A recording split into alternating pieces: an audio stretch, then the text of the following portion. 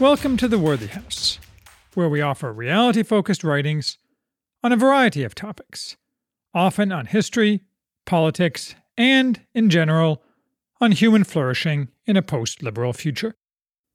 I am Charles, the maximum leader of the Worthy House.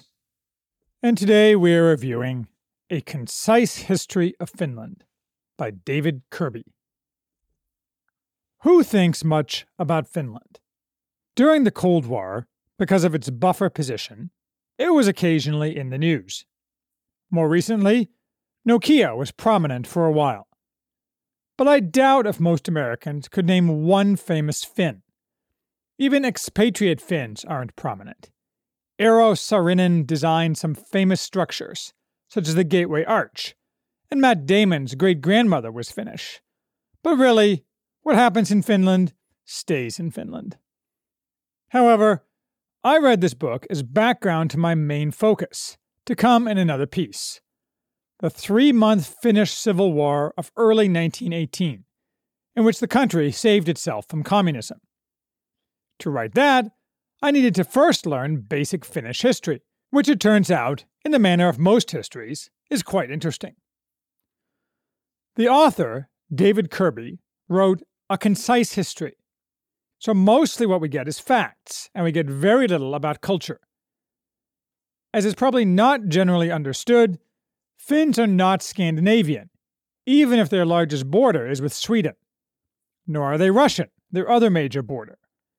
The Finnish language is not even Indo-European, it's Uralic, something I know since one of the very few other extant Uralic languages is Hungarian, which I speak, though it is only similar to Finnish in the same way Farsi is to English. True, the Finns also live in the cold, and share certain similarities, but they are culturally different from the Viking types. According to Kirby, and what little he says about their culture, a distinct strain of independent lawlessness still runs through the Finns. In this, the Finns seem like the Australians before they lost their stones, back when they lionized Ned Kelly, whom today their ruling classes spit on as a symbol of toxic masculinity, a racist who refused to abase himself before Australia's real rulers, the Aborigines. But as we will get to, I'm quite sure this Finnish trait has now disappeared. Kirby begins at the end of the last ice age, when Finland became inhabitable. The land is still rising today, released from the enormous weight of the ice. First settlement was around 9000 BC. Kirby, writing in 2006, does not discuss then unavailable genetic evidence, but interestingly, David Reich, in Who We Are and How We Got Here, mentions that all Finns are descended from just 2 men who lived around 3000 BC. Thus, Finns have little genetic diversity and are subject to a wide range of obscure genetic diseases found only among them. Kirby does mention another possibly genetic trait, that the Finns are tremendous drinkers, consuming large amounts of hard liquor to get falling down drunk. But that does not seem to have hurt their ability to accomplish a lot with a little. And really, if half my country was inside the Arctic Circle, I'd probably drink heavily too. In any case, the Finnish culture and consciousness was formed over the next 5,000 years as a combination of different influences from west and east, producing a distinct, if small, population, today 5.5 million, that has stayed where it started. People, if they know anything about Finland, mostly know a little about the 1939-40 Winter War, in which the Finns held up the mighty Soviet war machine, forcing a settlement short of conquest. What they don't know, and I only knew dimly until reading this book, was that Finland was, until the 20th century, formally always either part of Sweden or part of the Russian Empire. In both cases, Finland, or rather the Finnish parts of Finland, maintained a separate identity through the centuries, not just in rural areas, but in its high culture. However, the upper crust was always dominated by those with close ties to rulers elsewhere. Nothing wrong with this. The system worked quite well, and probably benefited the Finns. From around AD 1200, when Finland began to enter European consciousness. Although Tacitus mentions them, or perhaps he meant the Lapps, Sweden was the primary influence, both by conquest and by its leading of conversions to Christianity, frequently forced in the standard paradigm of Baltic Europe. Finland was a rich source of furs and timber, along with, in some areas, fish. It was still, in Kirby's accurate words, a marchland, worth dominating, but not worth settling for the Swedes, since cultivation was difficult at best in most of the country. Those same challenges, though, created a strong sense of community among Finns, who from early on built and shared mills and other cooperative agricultural amenities and mechanisms, creating a unity that further discouraged violent impositions from the outside. Kirby notes that it is a strong sense of place that drives Finnish patriotism, not necessarily common language or identical culture in widely separated areas. This is a crucial point, often forgotten today. Patriotism, a sense of national or subnational community, does not depend on homogeneity, though that helps, but more upon a strong common bond to a specific identifiable place, which is why it is hard to maintain such a feeling as tied to a large area, or among a people that feels little or no tie to where they were born. Globalists cannot be patriots. Thus, the Swedes and Finns cooperated, with Finland simply being Sweden's easternmost province, but one with a good degree of autonomy. Swedish was the language of the elite. To this day, Swedish is widely spoken in Finland's urban areas. Swedish designs on the continent, in wars in which the Finnish fought too, led to the creation and expansion of towns in southern Finland, along with efforts to settle and cultivate additional lands. They also provided an outlet for ambitious Finns to satisfy their ambitions, inside and outside of Finland, and the Finnish nobility directly participated in various struggles for rulership in Sweden over the centuries, even if such events had little impact on the average Finn. The 18th century featured several conflicts between Russia and Sweden, resulting in war damage to Finland.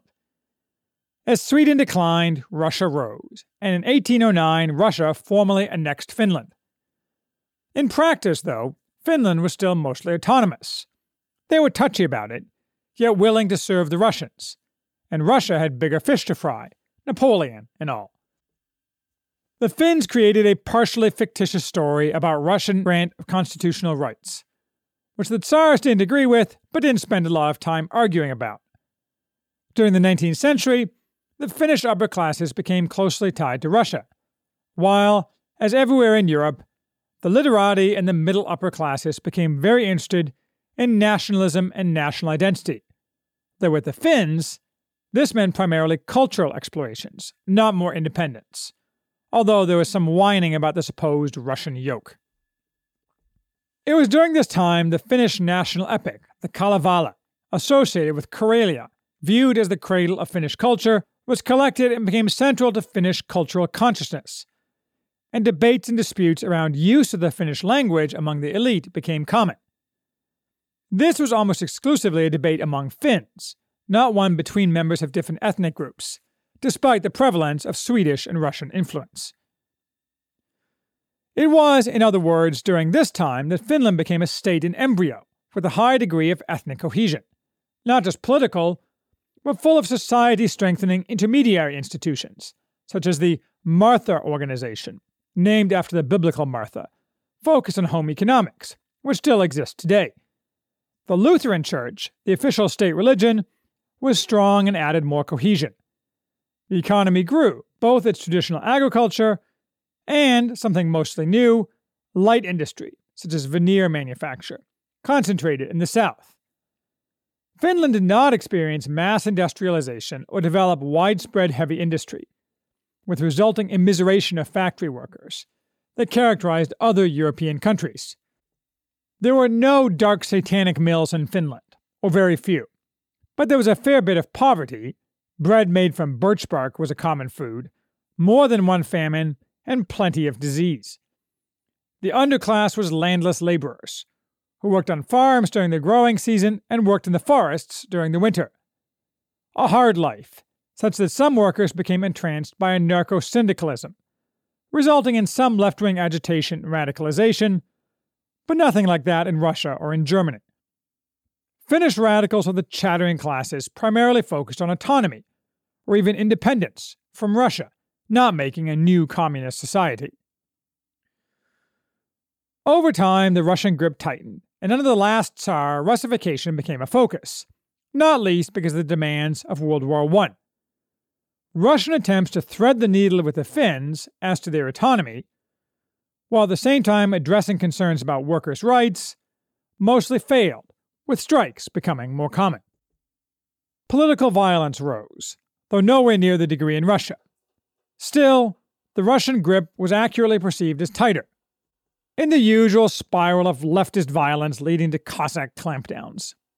The main left-wing party, the Social Democrats, supported by industrial workers, leaseholders, and the landless, was decidedly anti-communist, however, and Finland never had the massive social and economic inequalities that enabled communist propaganda to make headway in other countries. All this went off the rails in 1917 and 1918, when the Social Democrats created communist shock troops, the Red Guards, and in response a broad range of parties formed their own civil guards. After the Bolsheviks seized power in Russia, they were soon persuaded to recognize Finland as independent. In January 1918, the Finnish left rebelled and attempted to form a communist satrapy of Soviet Russia, in cooperation with the Bolsheviks. A key fact of Finland's history is that for most of its history, St. Petersburg was less than 100 miles from Finland's border, though now it is 250 miles. The rest of the country, the Whites, with German help, fought back and crushed the rebellion in a few months. This, the Finnish Civil War, has many lessons, and I will skip it here, since I am writing another entire piece on it. However, for decades, that split colored Finnish politics and social life, unsurprisingly, as well as gave an anti-Russian cast to Finland's politics. And there were various skirmish-type conflicts with the Russians, mostly in Karelia, over the next several years, the Kinship Wars. Still, and somewhat surprisingly, politics quickly returned to normal channels. No doubt this is a testament to the close, homogeneous nature of the Finns. In fact, the Socialist Party was soon elected to lead a government, and in the 1920s and 1930s, politics followed what might be characterized as typical for the period, with the Lapua movement representing the 1930s semi-radical right and the socialists the semi-radical left, although without the violence found in other places, that already having been gotten out of the way. Again, though, I will cover the post-war period, as well as other reverberations of the Civil War, in my later piece, and for now skip to 1939. Shortly after the Molotov-Ribbentrop Pact in 1939, the Soviet Union, having failed to overbear the Finns into satellite status in lengthy negotiations, invaded on a wide front. The goal was to install a puppet government composed of what Finnish communists remained. The Soviets invaded on November 30th, not the best time of year, and on a very long front, from the Karelian Isthmus, due west of then Leningrad, where the Finns had built the defensive Mannerheim line, to the farther north, Ostrobothnia and Lapland. The Mannerheim line was named after its designer, perhaps the most famous Finn of all, and often remembered by the Finns as the greatest Finn ever, the military leader Baron Carl Gustaf Emil Mannerheim. As is well covered in William Trotter's Frozen Hell, and used to be well known, the Finns did not defeat the Soviets, but managed to impose tremendous and disproportionate costs, using their experience of the terrain and weather to drive up the bill. The man who is probably the most successful sniper of all time, Simo Häyhä, the White Death, managed more than 500 kills during the war. He used a bolt-action rifle with iron sights, the better to keep his head down and avoid the glint of glass giving his position away. And he died in 2002 at the age of 96, having returned to farming for the rest of his life. Having signed an armistice with the Soviet Union and given up the Karelian Isthmus to Russia, in whose possession it remains today, along with other strategically important lands, the Finns naturally joined the Germans when they attacked Stalin. This was the Continuation War, in which the Germans promised the Finns not only regaining of their lost lands, but the addition of Russian Karelia, still regarded as the cradle of Finnish culture. But the Finns lost the continuation war too, because the Germans lost the larger war. And, lastly, the Finns fought the Lapland War, where the Russians forced them to attack their former allies, the Germans, who were still in Lapland. The Germans beat a fighting retreat to Norway, and thence home to Germany. Until I read this book, I did not realize that Norway and Finland were joined at the top of each.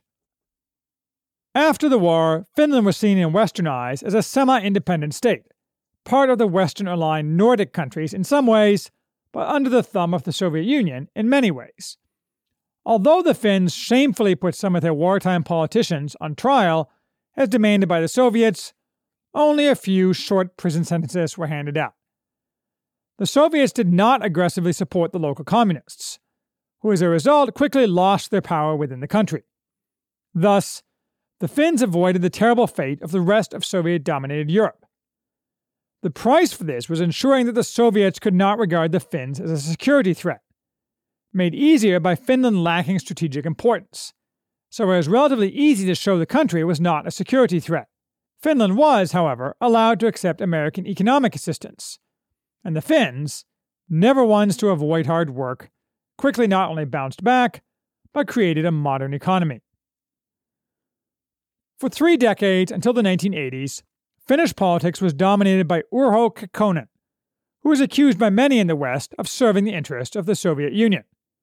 Which, of course, he often did, and it came out after the fall of the Soviet Union that the Finnish government had a long-running cordial relationship with the KGB. On the other hand, it's not like the Finns had much of a choice if they were not to befall the fate of Central and Eastern Europe. If there is fault, it is in those at the time who took at face value, for example, Finnish calls for nuclear disarmament, or believed Finland was in any way a member of the free world. Neither the Finns nor the Soviets were naive, just the Europeans. Some things haven't changed, even if the putative enemies have. Now, of course, Finland is dying. It is the oldest country in Europe, with an average age of almost 45. Its birth rate is 1.49, when replacement is 2.2 children per woman. Kirby says that Finland is very good about developing its human capital, but that's hard to build a future around when there are few new humans. We are told that Finland always scores very high on happiness surveys, and it offers the usual social programs of extensive maternal leave and so forth, which never increase birth rates, along with aggressively enforced gender equality, which is often sold as a way to increase the birth rate, yet always has the opposite effect, because its real meaning is ensuring that women work outside the home and that motherhood is dishonored. None of this is even remotely surprising, or hard to explain.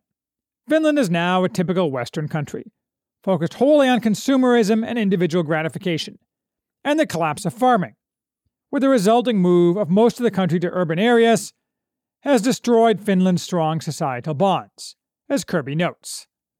If any alien emigrants wanted to come to Finland, which they don't, because it's cold, lonely, and out of the way, it will be overwhelmed, as Sweden is overwhelmed, now the rape capital of Europe thanks to Muslim invaders.